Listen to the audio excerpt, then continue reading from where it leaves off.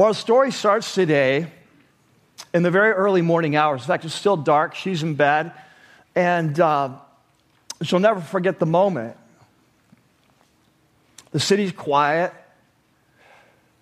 Nothing stirring outside. So it's very silent until all of a sudden she heard it. She heard several men rushing through her front door. And you can imagine she was terrified. In the midst of all the confusion that happened, the man that was in her bed, he escaped somehow. Not sure how that happened, but she was captured. She was drug out of bed. They forced her to change her clothes, and they began to take her out into the early dawn hours. The sun was just beginning to come up over the mountains that surround the city. And she's going down sort of a dark alley, in and out of the shadows, not knowing what's happening, what's going on, where they're taking her. Then at a certain point, they crossed an intersection. She looked up and she saw the huge steps. And all of a sudden, it began to get clear. At that moment, she began to understand where they were going and what was happening. Well, today, we are continuing this journey that we've been on the last couple months. We're in the midst of a series called Unfiltered, revealing the character of the kingdom. And if you're brand new, this series is actually like the second, think of it like a second mini-series in a longer-running, larger series, kind of like a second season of a TV show that's kind of ongoing. And so in this second series, or in the series overall, what we've seen kind of week after week is that when it comes to Jesus and understanding who Jesus is and what it means to follow him, we all tend to have sort of images in our mind. We all have a natural tendency to recreate Jesus in our own image, based on stories that we've heard. If we were growing up in church, maybe flannel graph or kind of a cartoon animated Jesus, or as we've grown up, maybe sermons we've heard, or books we've read, or TV shows we've seen, or Discovery Channel, or movies about Jesus, or whatever. And so we all have a natural tendency to recreate Jesus in our own image.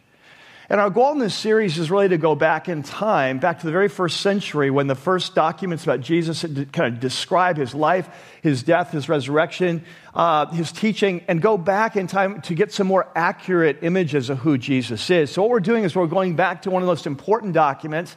It's called the Gospel of Matthew. It's a biography of Jesus, kind of lays out his life, his teaching, and so on.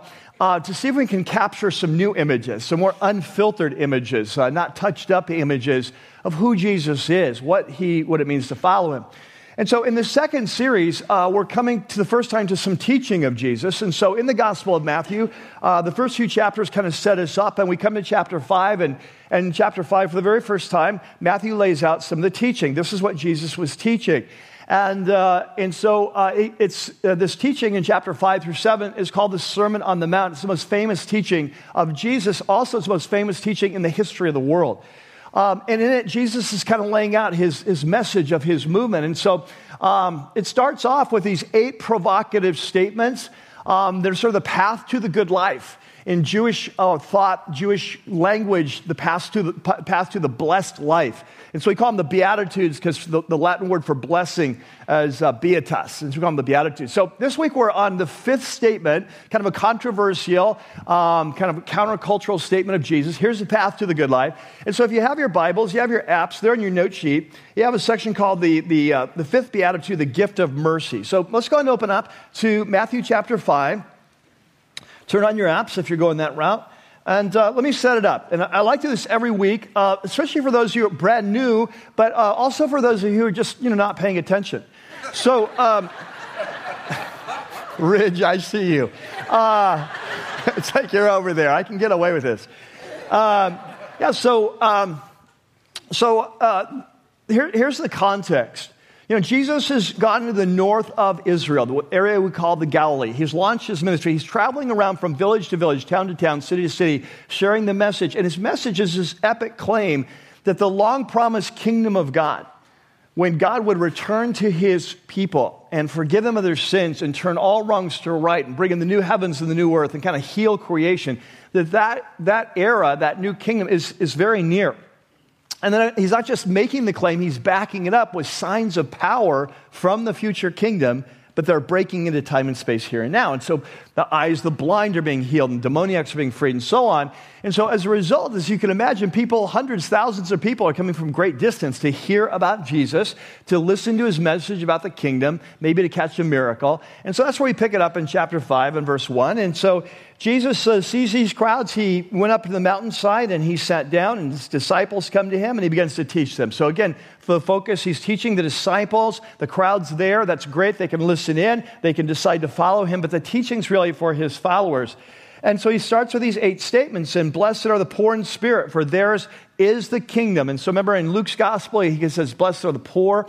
And so he says the kingdom is something we can enter here and now. Blessed are those who mourn, for they will be comforted. Blessed are the meek, they will inherit the earth. Blessed are those who hunger and thirst for righteousness, for they will be filled. And so Jesus is announcing the good news that the prophets had said that when the kingdom comes, the poor will be restored. Those who are mourning will be comforted. Those who are meek, weak, vulnerable will be rescued. They will win. Those who are hungry for God, their desire for all wrongs to be turned right, will be satisfied. And so Jesus is announcing the kingdom is near. And today he comes to the 5th mark of the kingdom person. Right? So who is this kingdom for? And who can be a part of the kingdom? And we come to the 5th mark, and it comes in verse 7. And he says, blessed are the whom? The merciful. Let's say it together. Blessed are the merciful, because they will receive what? Mercy. Okay, blessed are the merciful. They'll receive mercy. And of course, like every other one of the Beatitudes, it raises the question, well, who are these people that are merciful? What does it look like to be merciful? How can I be merciful? What does it mean to receive mercy? So lots of questions. So what we're going to do today, like we've done every week, is to understand what Jesus is saying. We have to go step back in time, not just to the 1st century, but back to the story of Israel that Jesus had come to fulfill. He's not just like coming out of the blue. He's coming to take the story of Israel to the next level, to write the next chapters. And so we're going to go back to the Old Testament and understand what does Jesus mean when he talks about being merciful. And what I'm going to suggest today is that to be merciful has 2 sides or 2 aspects of mercy. What is mercy? Kind of 2 major components. Think of it like a coin. It's one coin, mercy, but it's got 2 sides. And so there in your note sheet, you have a section that's called the 5th Beatitude, the 2 sides of mercy. And let's jump in. So the first thing that we see, we go back into the story of Israel. What does it mean to be merciful? The first thing that it decides is that mercy has to do with forgiveness for failure. Right? When we say that God is merciful, we're talking about that he offers forgiveness to those who have failed.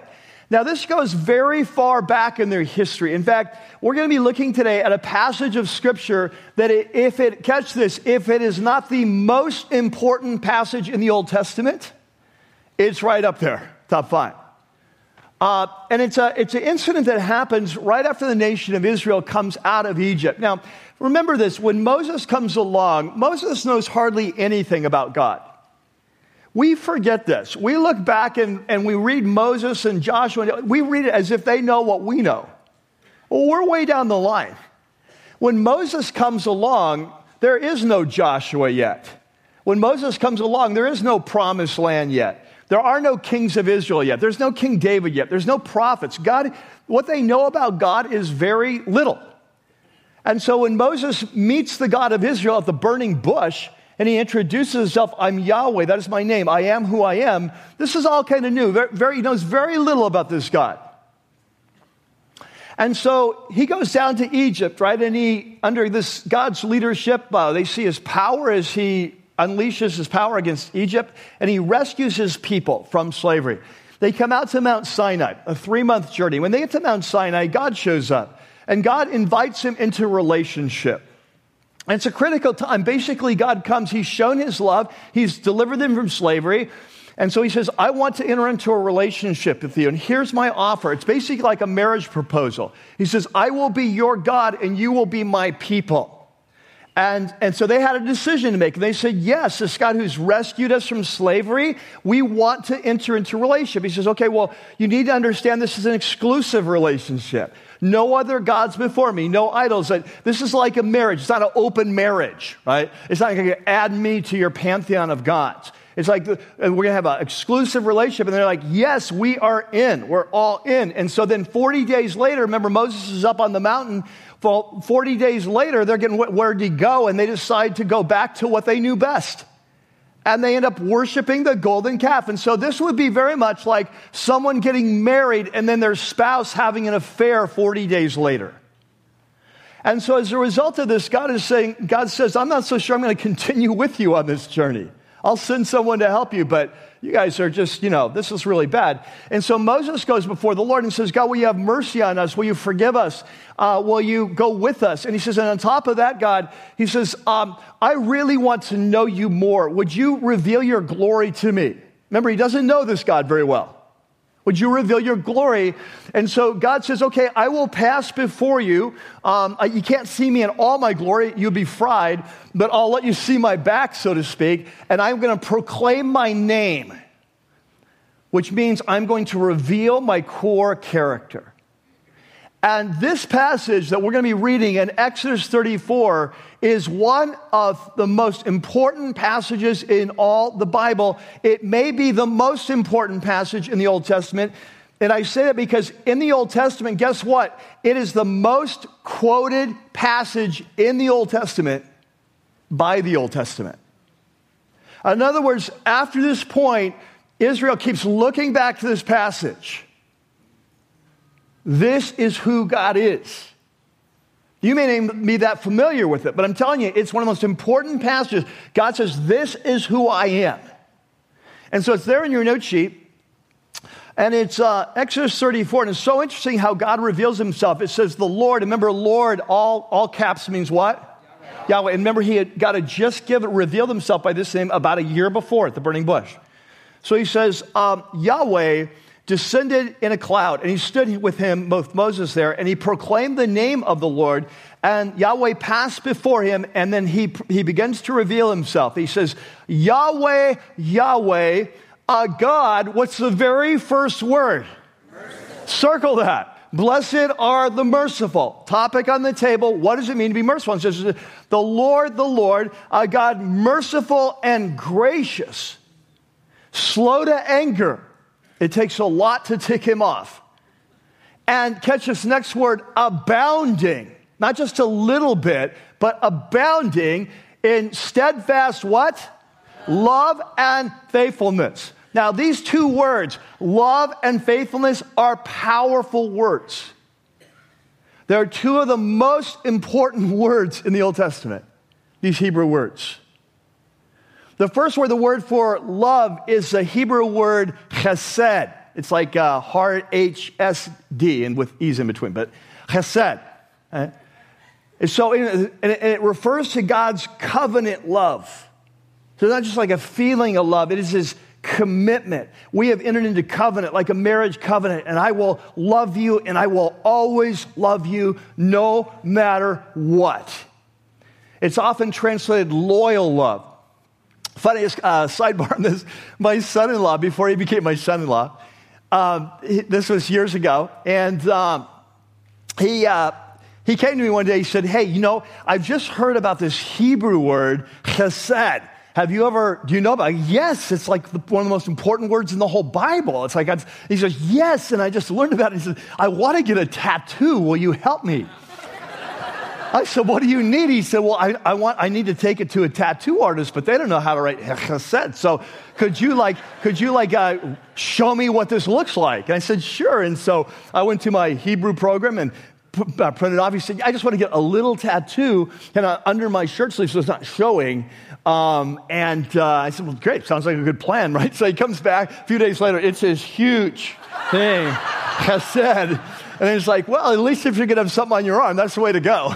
It's like, well, and so anyway, but the other word is emet. So in Hebrew is chesed va emet, and truth. And emet means truth. But it means truth sort of in a relational sense, that God will be true to his promise. He will be faithful. That's why it's translated faithfulness. Chesed ve'emet. He says, this is who I am. I'm a God of mercy. It takes a lot to tick me off. And I am just full and overflowing of chesed ve'emet. That's who I am. And God reveals himself. And here's what happens from this point on. The nation of Israel looks back to this time and time again. And the story of Israel is so much a story of chesed ve'emet. It's a story of a nation that rebels against God time and time again, commits spiritual adultery with the idols of the nations time and time again, breaks their love for one another. They oppress the poor. They are unjust. The rich oppress the poor. They live out, and yet God continues to reach out and express his chesed ve'emet. I'm with you. You need to repent. You need to come back, but I love you. And he continues to love them. And this becomes a story of the God of Israel. And this is a story Jesus is stepping into and saying, blessed are the merciful, those that are like Yahweh. In fact, we see this not only in the big picture of God's forgiveness for the nation, but we see it in individual forgiveness. There, David, of course, had a sort of a checkered story, so with Bathsheba and Uriah and so on. But in Psalm 25, look at what he says there. This is from King David. He says, remember Yahweh, your great what? Mercy. Your great mercy. See, Israel goes back and back to the mercy. Remember your great mercy and chesed, for they are from of old. What do you mean? When we first met you, when you first revealed yourself, this is who you are. And he says, so do not remember the sins of my youth and my rebellious ways, but according to your love, remember me. For you, O Lord, are great. You remember the Psalms? Remember that one psalm that goes on and on? His mercy endures forever. His mercy endures forever. And so what we see that as God begins to reveal himself to us as a race of who he is, one of his core components is mercy. But what does that look like? It means forgiveness for failure.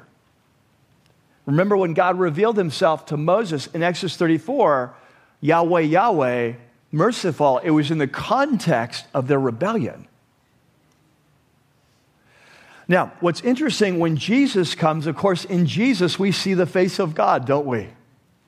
In John chapter 1, it says, no man has seen God at any time, but the one and only God who's from the Father has revealed him. Remember what Jesus said, if you've seen me, you've seen the Father. So Jesus has come to reveal the Father kind of in flesh and blood, so to speak. And when you come to the life of Jesus, you see this mercy, this forgiveness for failure time and time again. His love for people far from God. We started today with a story of this woman who's ripped out of her bed early pre-dawn hours, taken to the streets. And this is a story that we're told about, an account that's told, it's a very famous story in John chapter 8. We're told in John chapter 8 that Jesus went to the temple, which was a huge fortress. Huge fortress.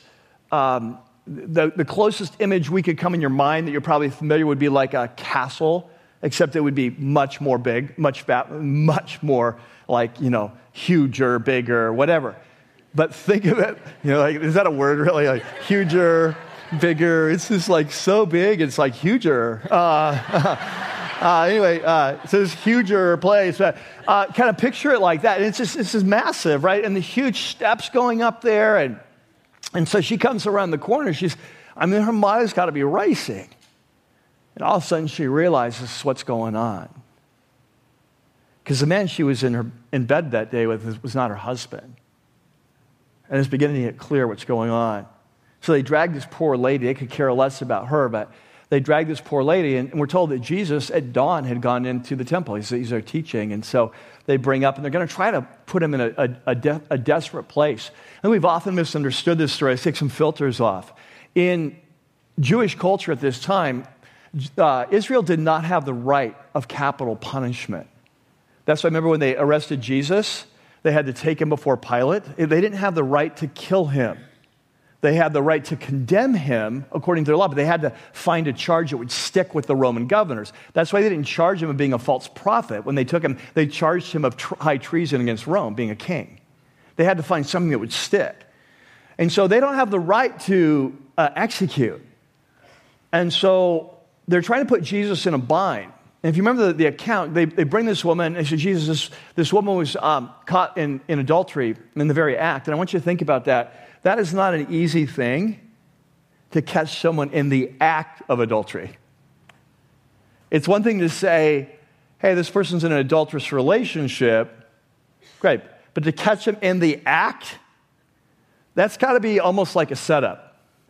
And this very likely was a setup because, where's the man? Last I checked, it takes at least two. And they just have this one woman, the man's gone. The whole thing smells of a setup. I wouldn't be surprised if this woman was a prostitute and they had sent a man in. But they don't really care about this woman at all. They could care less about this woman. She's just a pawn in their religious game.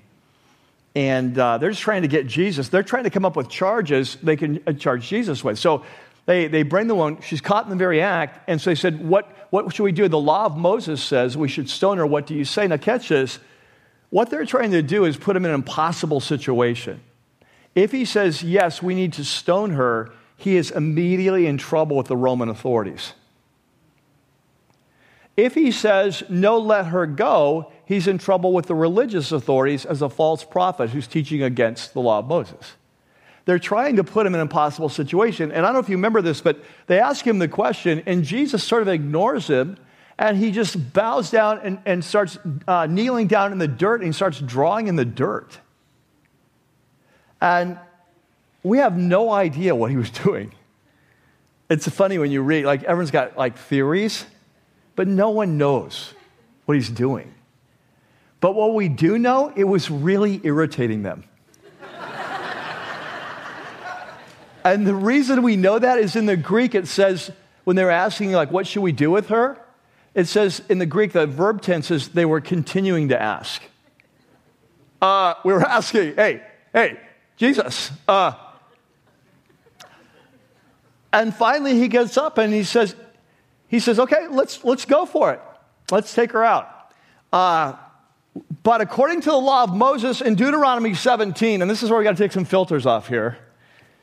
In Deuteronomy 17, the law is very clear that when you execute anyone with capital punishment by stoning, that the witnesses to the crime have to be present and they have to start the execution.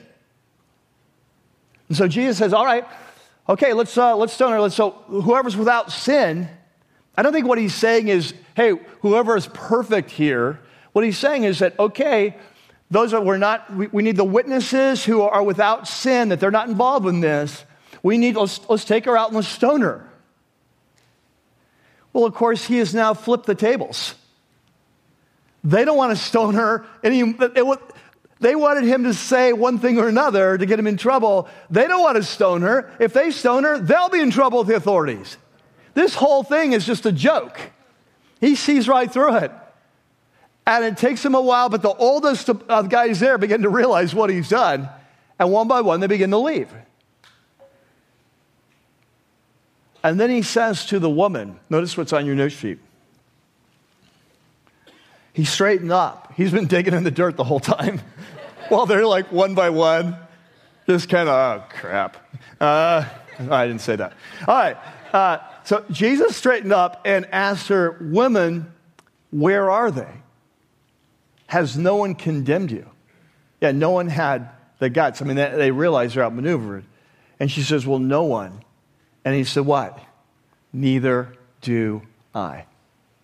And then what he says next, he says, go now and leave your life of sin. What are we looking at here? We're looking at mercy. We're looking at forgiveness for failure. This is what I often say here at Rocky Peak, and it's not something I've made up. It's just my little phrase to describe what we see in Jesus. Jesus always cares more where we're going than where we're coming from. And this is a great example. This woman was already humiliated. She knew what she was doing was wrong. She didn't need anyone to tell her that. He said, listen, I want to invite you in the kingdom. You need to leave your life of sin. Yes, you need to repent. You need to leave that. But I don't care where you're coming from. Let's just move forward. Isn't that beautiful? That Jesus always comes, and he says he never comes with condemnation. He just comes and says, hey, we need to leave that behind. We've got a new future going. And so let's move into the future together. And so many of us have experienced that, right? And so the first, when we talk about mercy, I want you to see it in the big picture, rooted in the God of Israel who reveals himself as Yahweh, Yahweh, the merciful one, the one who forgives sin, who lives out that story throughout the whole story of Israel. And then Jesus comes as the face of God to live this out with flesh and blood. And what we see in the life of Jesus is time and time again, he's going to hang out with people far from God, and he brings the good news of the kingdom, that the kingdom is not just for the righteous, it's for you. Now, the second side of mercy. The second side of mercy, the first side is forgiveness for failure. The second side is sensitivity to suffering. What we see as we study mercy in the life of Israel and the God of Israel is that mercy is not simply a forgiveness for failure, that mercy, if you flip that coin over, it takes in this sensitivity to human suffering. That the God of Israel is a God of compassion. He loves the poor. He cares about the widows. In fact, one of the things he gets upset with the most with the nation of Israel, vertically, is their idolatry, their spiritual adultery. But horizontally, one of the things he's most upset with them about throughout the prophets is their oppression of the poor. Let's say a woman dies, right? A husband dies, and now you've got a widow, and she's very poor, and she has no way of supporting herself. And so the rich would come and try to buy up her land and steal her land from her so they could expand their wealth. And so there's no one to, they take it to court, and then the judges would be bribed. And so unrighteousness would happen. And God's constantly in the prophets saying that God loves the poor. We've seen it in the Beatitudes, haven't we? God loves the poor. He loves those who are mourning. He loves those who are meek and weak and vulnerable. The kingdom is a time when God comes and rescues those who are under the thumb, right? Who are vulnerable. And so throughout their history, God has said he's a God of mercy, and he loves his people, and he wants his people to be a people of mercy. And I put a couple examples there in the prophets just to give you a feel. The first one is a famous verse from Micah.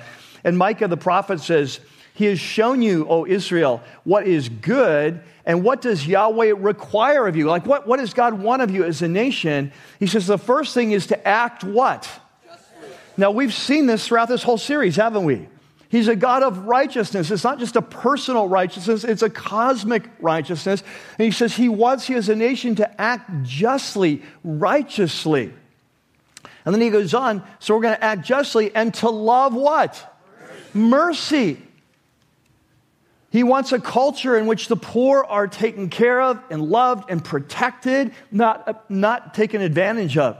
And he said, and to walk humbly with your God. Because this is what's required. Love justice, love mercy, walk humbly with your God. The next verse, very famous verse from Hosea. In fact, Jesus will quote this verse in the New Testament when he talks to the religious leaders who, as we're going to see, have nothing to do with mercy. And he says to them, God says, I desire mercy and not what? Acknowledgement of God or knowing God rather than burnt offerings. And so what God is saying through Hosea is that in Hosea's day, the people were coming to God and going through religious motions. They're being very religious. They're going to church. They're offering sacrifices. But they are not pursuing God, and they're not loving one another, and they're taking advantage of the vulnerable. And he says, listen, I've had enough of this. Enough of your sacrifices, all right. Enough of the, forget it. I want you to really know me, and I want you to love mercy. And so we see this in the heart of Jesus then too, as we come along. And we'll talk even more about this later, but we see this as Jesus as a reflection of who God is. We see this in the life of Jesus, that he is a man who has compassion for the poor, compassion for those who are suffering. When you see it over and over again, and you may not have noticed the language before, but I want to point it out. Like, let me give you an example. In Matthew 20, Jesus is on his final trip to Jerusalem. Jericho is about 18, 20 miles away from there. Jericho is a major city at the time of Jesus, major Roman city there, hippodrome there, fortress there, right? He's going to these major cities with his disciples. And because he's so famous now, and this is towards the end of his ministry, tons of people are coming out to see him. And a couple of those people who come out are these two blind men. Now, they're blind, they're poor, they're the dregs of society. No one cares about the blind men, right? And they're coming out, but they want to get to Jesus because they want to get healed. So they're calling out Jesus of Nazareth. And so the crowd's just trying to shut them up, like, knock it off, you're nobody. And look what happens here. In Matthew 20, look at the language. Two blind men were sitting by the roadside, and when they heard that Jesus was going by, they shouted, "Lord, Son of David, have what?" Mercy. Now, you may not have noticed that before, but they're saying, have mercy on us. We're blind men. We are poor. We're suffering. We have no hope. Have what? Mercy on us. And so the crowd just kind of rebukes him and tells him to be quiet, but they shouted all the louder, "Lord, Son of David, have mercy on us." And we'll see this time and time again as people that are hurting and poor and sick, they come to Jesus. This is the language that they will use. Have mercy on me. In fact, Jesus responds into the blind men and says, Jesus had what? Compassion. So see, mercy is not just forgiveness of sins. The other side is what I'm calling sensitivity for suffering, or a compassion. Just 3 or 4 other examples, just real quickly. In Matthew 15, we'll see a Gentile woman come. Her daughter is demonized, and she says, "Lord, Son of David, have what? Mercy on me. My daughter is demon-possessed and suffered terribly." In Matthew 17, a father is going to come. His son is throwing himself into the fire, self-destructive. He's demonized. And the father says in the next Matthew 17, "Lord, have mercy on my son." You come to Luke 17, 10 lepers. They can't even come close to Jesus because they have leprosy. They call out from a distance and say, "Jesus, Master, have mercy on me." So I don't know if you've noticed that before, but these are people saying, we're suffering here. Would you have mercy? So what I want you to see today is that mercy has two sides. It's a forgiveness for failure. It's sensitivity, compassion for the suffering. And so this informs him when Jesus speaks to Jewish people in the first century, and he says to them, "Blessed are the merciful, for they'll receive mercy." Now we understand how that would have been heard. Now, this leads to a couple questions and for our life. And there in your note sheets, a section called the Fifth Beatitude. Two important questions.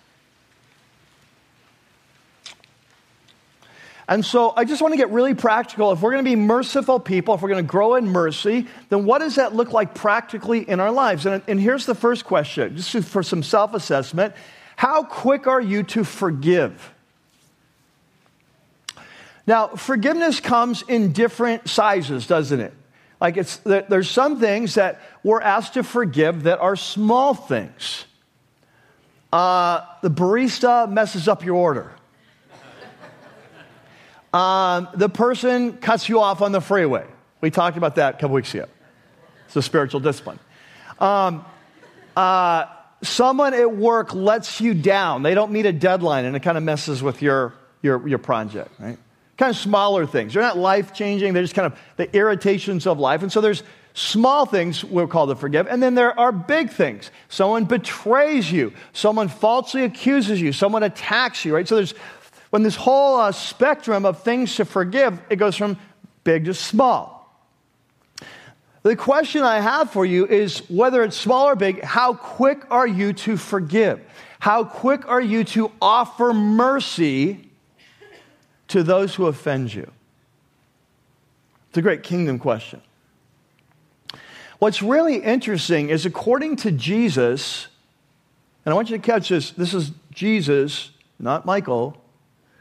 According to Jesus, if we don't extend mercy, we will not receive mercy. When you look at this fifth beatitude, and you see how Jesus structures his, "Blessed are the merciful, for they will receive mercy." In other words, if you want to receive mercy, you have to be merciful. If you want to receive forgiveness from God, you need to offer forgiveness to others. Now, this is something Jesus teaches several times, very explicitly, and honestly, it's very bothersome. Because we don't like it. Like, what we want to say is, God, I need you to forgive me. I know you don't expect me to forgive Joe. But just forgive me for not forgiving Joe.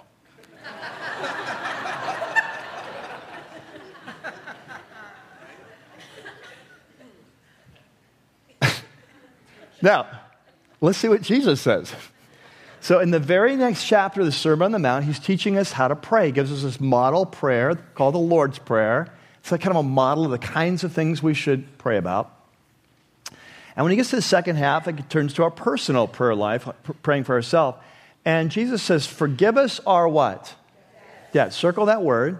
Forgive us our debts. And so in the Bible, forgiveness is defined as the erasing of debt. So like when someone sins against you, they're in your debt. They owe you. In fact, we even use that language. You owe me. And so when we sin against God, we're in his debt. And so Jesus defines forgiveness as a debt that needs to be erased, wiped off the books. So think of it in accounting terms. Like someone sins against you, they owe you, and you put it in your ledger, your moral ledger. You owe me, based on the size of the offense, you owe me. You know, you owe me 50 grand, or you owe me $1 million, or you mean whatever the thing is. You know, $10. We put it down based on the size of the perceived offense, you owe me. And Jesus says to forgive someone is to take an eraser and you wipe out the debt. You say that that person no longer owes me.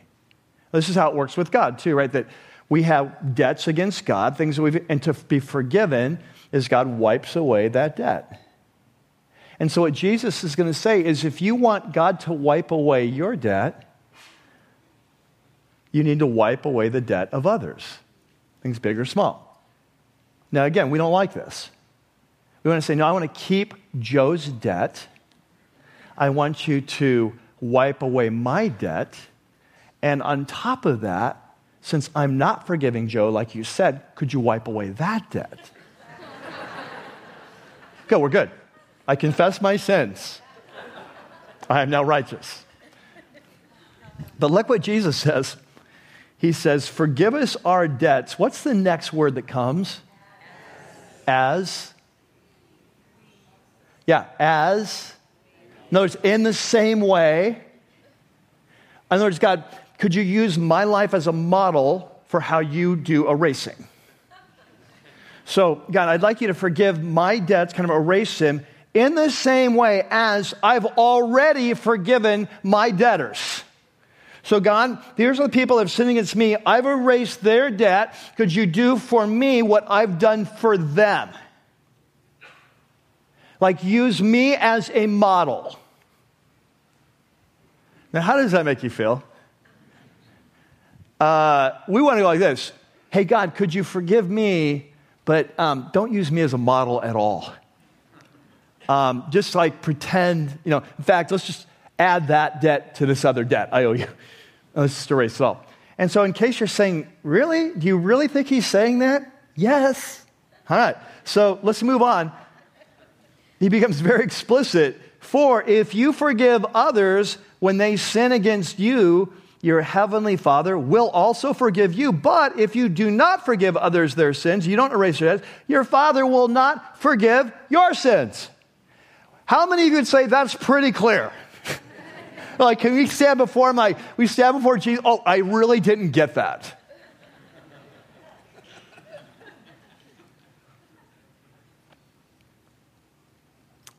And so here's what I want you to catch, that Jesus is creating a kingdom.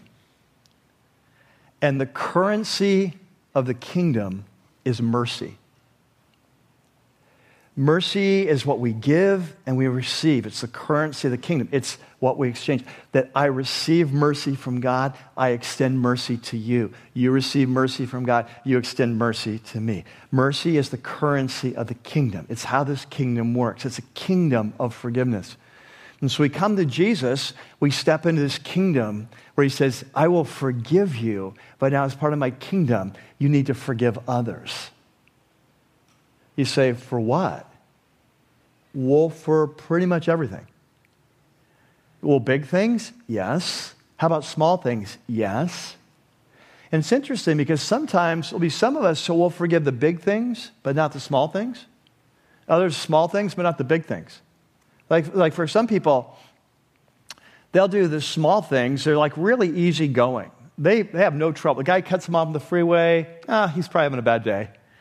Barista messes up your order. Well, she normally gets it right. Person lets you down on the job with a deadline. Well, they've got a lot going on in their marriage. We're quick to let things go. Some of you are great at this. You're just great at letting things. But the big things? Oh, no. God, no, I've not forgiven my ex-spouse. I've talked to Jesus about this, and even Jesus doesn't expect that. He gets it. We kind of have a deal, God and I, on this thing. You think I'm joking? I've heard this so many times, right? Yeah, well, I'll forgive a lot of things, but I'll never forget that. Others of us will forgive the big things because it's so clearly getting in the way of our growth. It's like, I've got to forgive this. This is obviously big. So we'll go before God and we'll wrestle with him. We'll ask for his help and we'll seek him and we'll, for the big things. But the small things in our life, we just get irritated with people, angry at people, and we just kind of rationalize. It's no big deal. Oh, forget it. They're just a jerk. An idiot. What do you expect from me? He's an idiot. He's always been an idiot. It's what idiots do. You know, see the big eye on his forehead? It's just the way he is, you know. Oh, yeah, I love Jesus. Yeah, I love Jesus. But he's an idiot, you know. And so we'll forgive the big things, but not the small things. I want you to catch, mercy is the currency of the kingdom. And so it's a kingdom where Jesus says, welcome in. I'll forgive you of everything. I don't care where you've been. But here in my kingdom, if you're going to come in, you need to give what you've received. It's the way this lubricant works. I love Dietrich Bonhoeffer wrote this very famous book called The Cost of Discipleship. You know, Bonhoeffer was this German pastor who stood up to Hitler and lost his life for it. He wrote a classic called The Cost of Discipleship, and it's on, for the large degree, it's on the Sermon on the Mount. And his language is always a little tough, you know, because it's translated from German, and he wrote in the 30s, but it's always worth it. And look what he said. As Christ bears our burdens, so ought we to bear the burdens of our fellow men.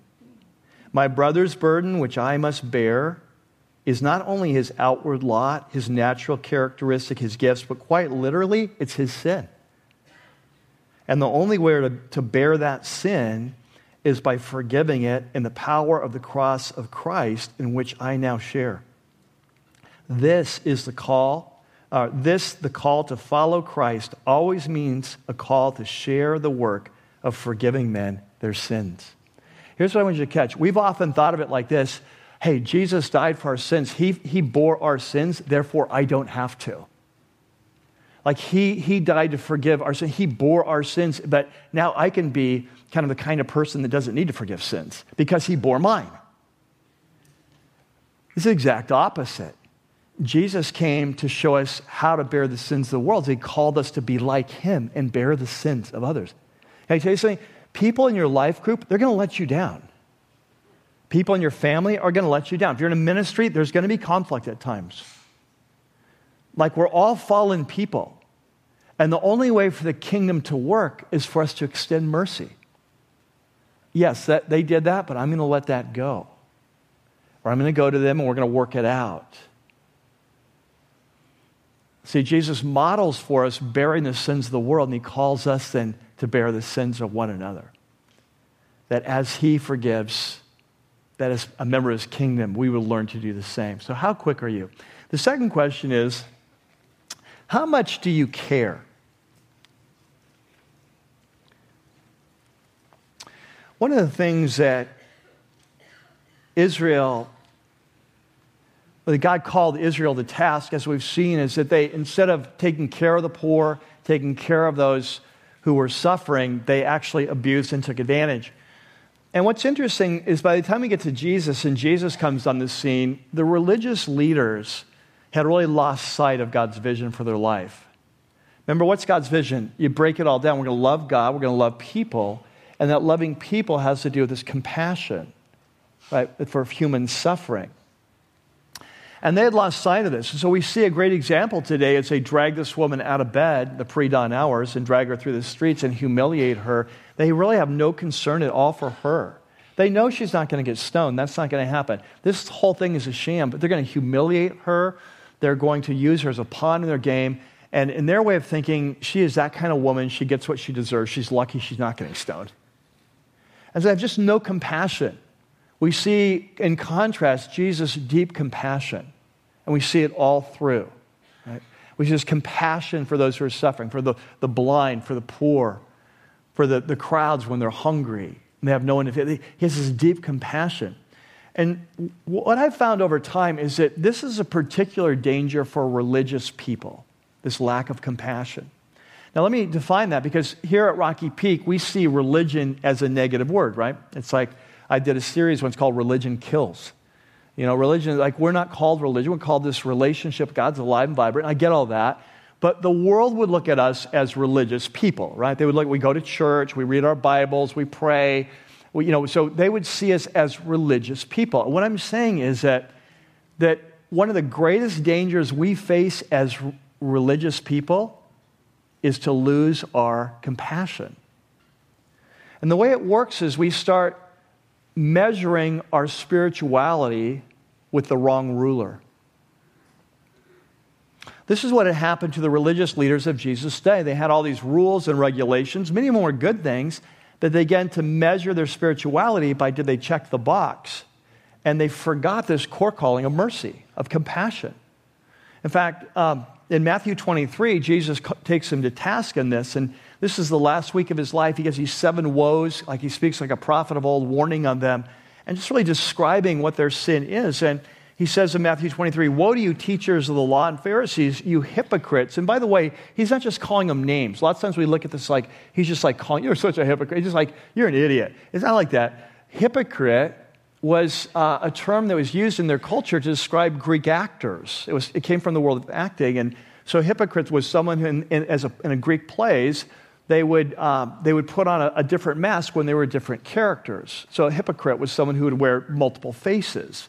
And so Jesus picks up that term. This wasn't at the time like a bad term. He says that's your play acting. You're pretending to be one thing when you're another. So he's describing them. And he says, you're hypocrites. And he gives an example. You give 1/10 of all your spices. So he says, you're so into your tithing, which he's going to go on to say, which is a good thing. But he says, you're so into your tithing, you even tithe your spices.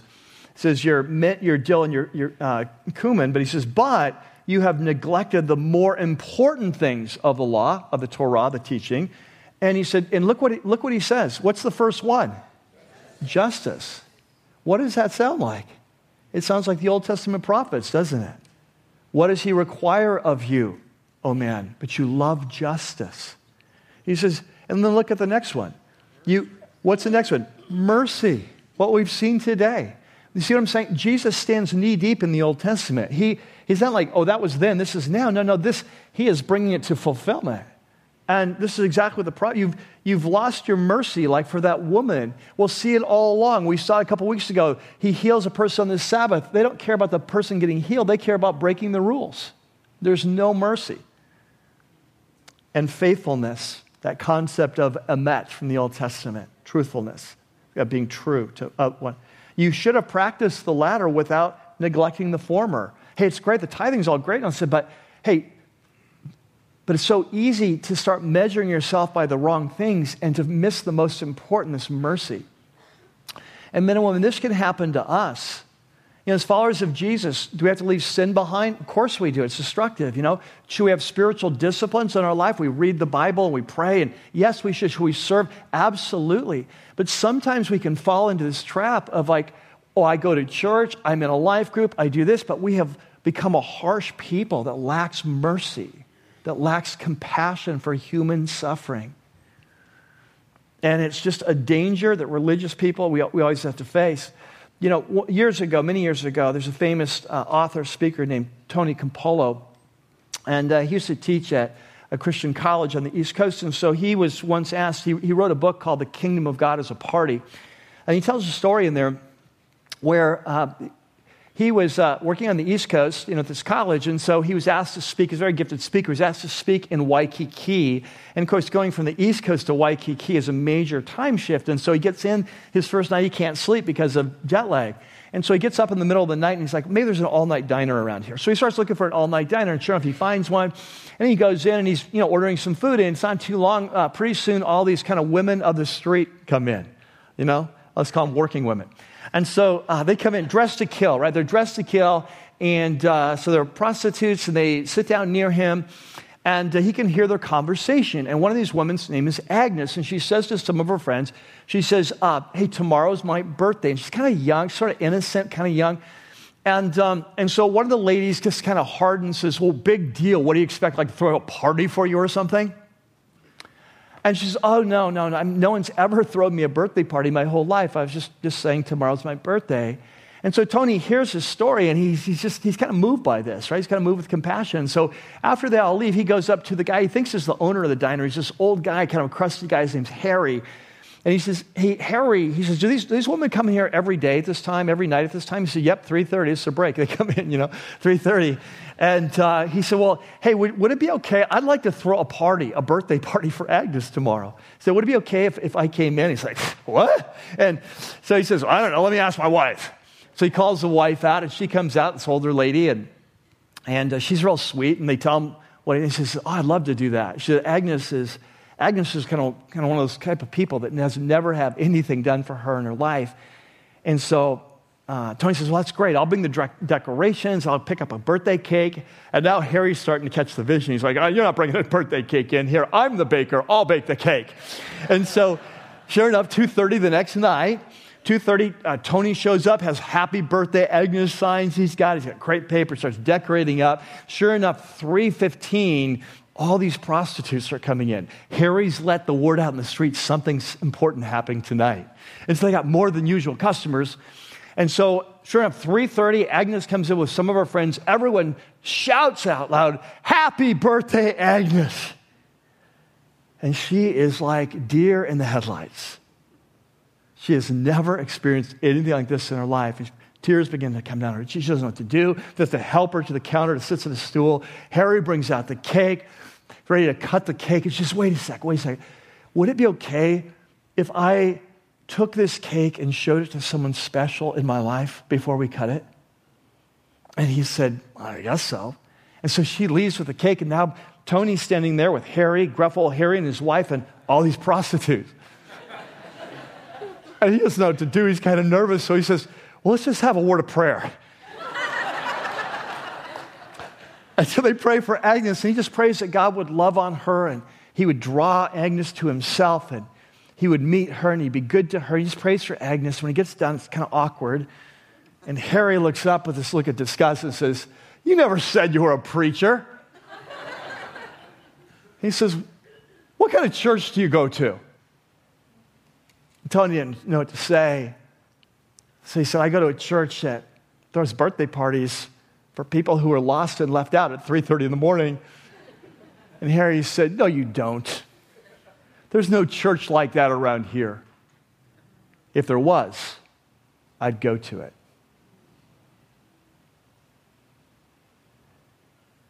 But there is a church like that. It's the kingdom of God. The kingdom of God has come for people that are left out and lost. And the king has come who doesn't care where you've come from or what you've done. And he's come to launch a kingdom where the currency is mercy.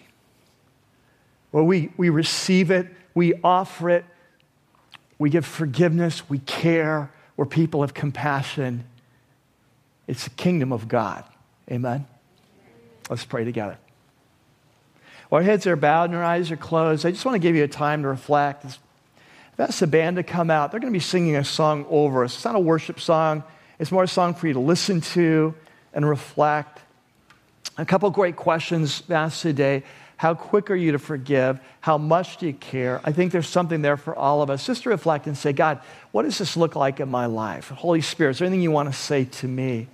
You know, maybe you're here today and you've been far from God and you want to come home to God. You want to know God, but you've just been afraid that you've gone too far. Your sin's too great. And I hope today that you're getting a vision for this, that Jesus has come for exactly people like you, exactly for people like me, people that are far from God. Maybe today there's a person in your life that you've been struggling with to forgive and kind of holding on your right to that, hold on that debt because it was so great. Or maybe you've been a person who's kind of written off small debts, like no big deal. It's right. I can call him an idiot. I can be that. It's just no big deal. And today you see in just a fresh way this beautiful kingdom Jesus calls us to, where mercy is the currency. But whatever it is, as they minister to us with this song, let these words wash over you. The words will be on your screen if you want to watch. But just be in the presence of the Lord. And what does he want to say to you now? So, Lord, we come to you now in the name of Jesus, our great King. You said, blessed are the merciful. They will receive mercy. We pray that we would both receive it and that we would have a vision now to give it in your name. Amen. Lord, we're so thankful that that's true, that your mercy triumphs over judgment. And God, we know that you call us to be that people that are being transformed by the power of your Spirit. But that would be true in our lives too, that we would be quick to forgive and to offer the mercy that we've been received and to create a kingdom where the currency is mercy. And so, God, we pray that you would be working in our lives in that way. And so as we worship you, as we continue in worship, as we bring you our gifts, our offerings, our tithes, we pray, God, that this would create a place where mercy would triumph over judgment. We pray this in Jesus' name. Amen. Would you stand with me as we worship? One of the things Jesus said is, freely you have received, therefore freely give. It's a message of the kingdom. The currency of the kingdom is mercy. And as we receive, so we give. We give to one another. We give to those far from God. That we've got great news. The kingdom of God has come. And it doesn't matter who you are, where you've been, that there is room for you at the table. There is mercy. Not just mercy to come in the front door, but once you come in, there's mercy here as we grow together, as we fail one another, as we drop the ball at times. We're not going to defend that. We're not going to hold on to that. We're going to hold each other accountable, but there's mercy. There is mercy. We want to do relationships in a healthy way, but there is mercy. We don't expect perfection. We know we'll fail. And so may this be a week where we grow in the mercy of God. He's making us right. He's making us like him. That we would extend mercy to one another and to those who don't know him yet in the way that he's extended mercy to us. Amen? Amen. Hey, this week, couple things as we go. Remember that as we leave today, if you need prayer, whether it's over in the Ridge or right here in the worship center, to my right and your left, we always have a prayer team every week. They've got badges on. Love to pray with you about whatever you're going through. Secondly, I want to invite you back next week. I'll be in Uganda teaching there. Dre will be teaching here. And we'll be continuing on this series, and we'll be going on to the 6th Beatitude, which is amazing. And so I hope you can be here as we continue that journey. And don't forget, I would love to share the journey with you and share the story of what God's doing in Uganda. And so I'd really encourage you, go ahead and go to our Facebook, go to our YouTube, sign up, subscribe so you get notifications when we come in, because we're going to be sending them throughout the time there, and you can join us with this journey. So until then, may the Lord be with you.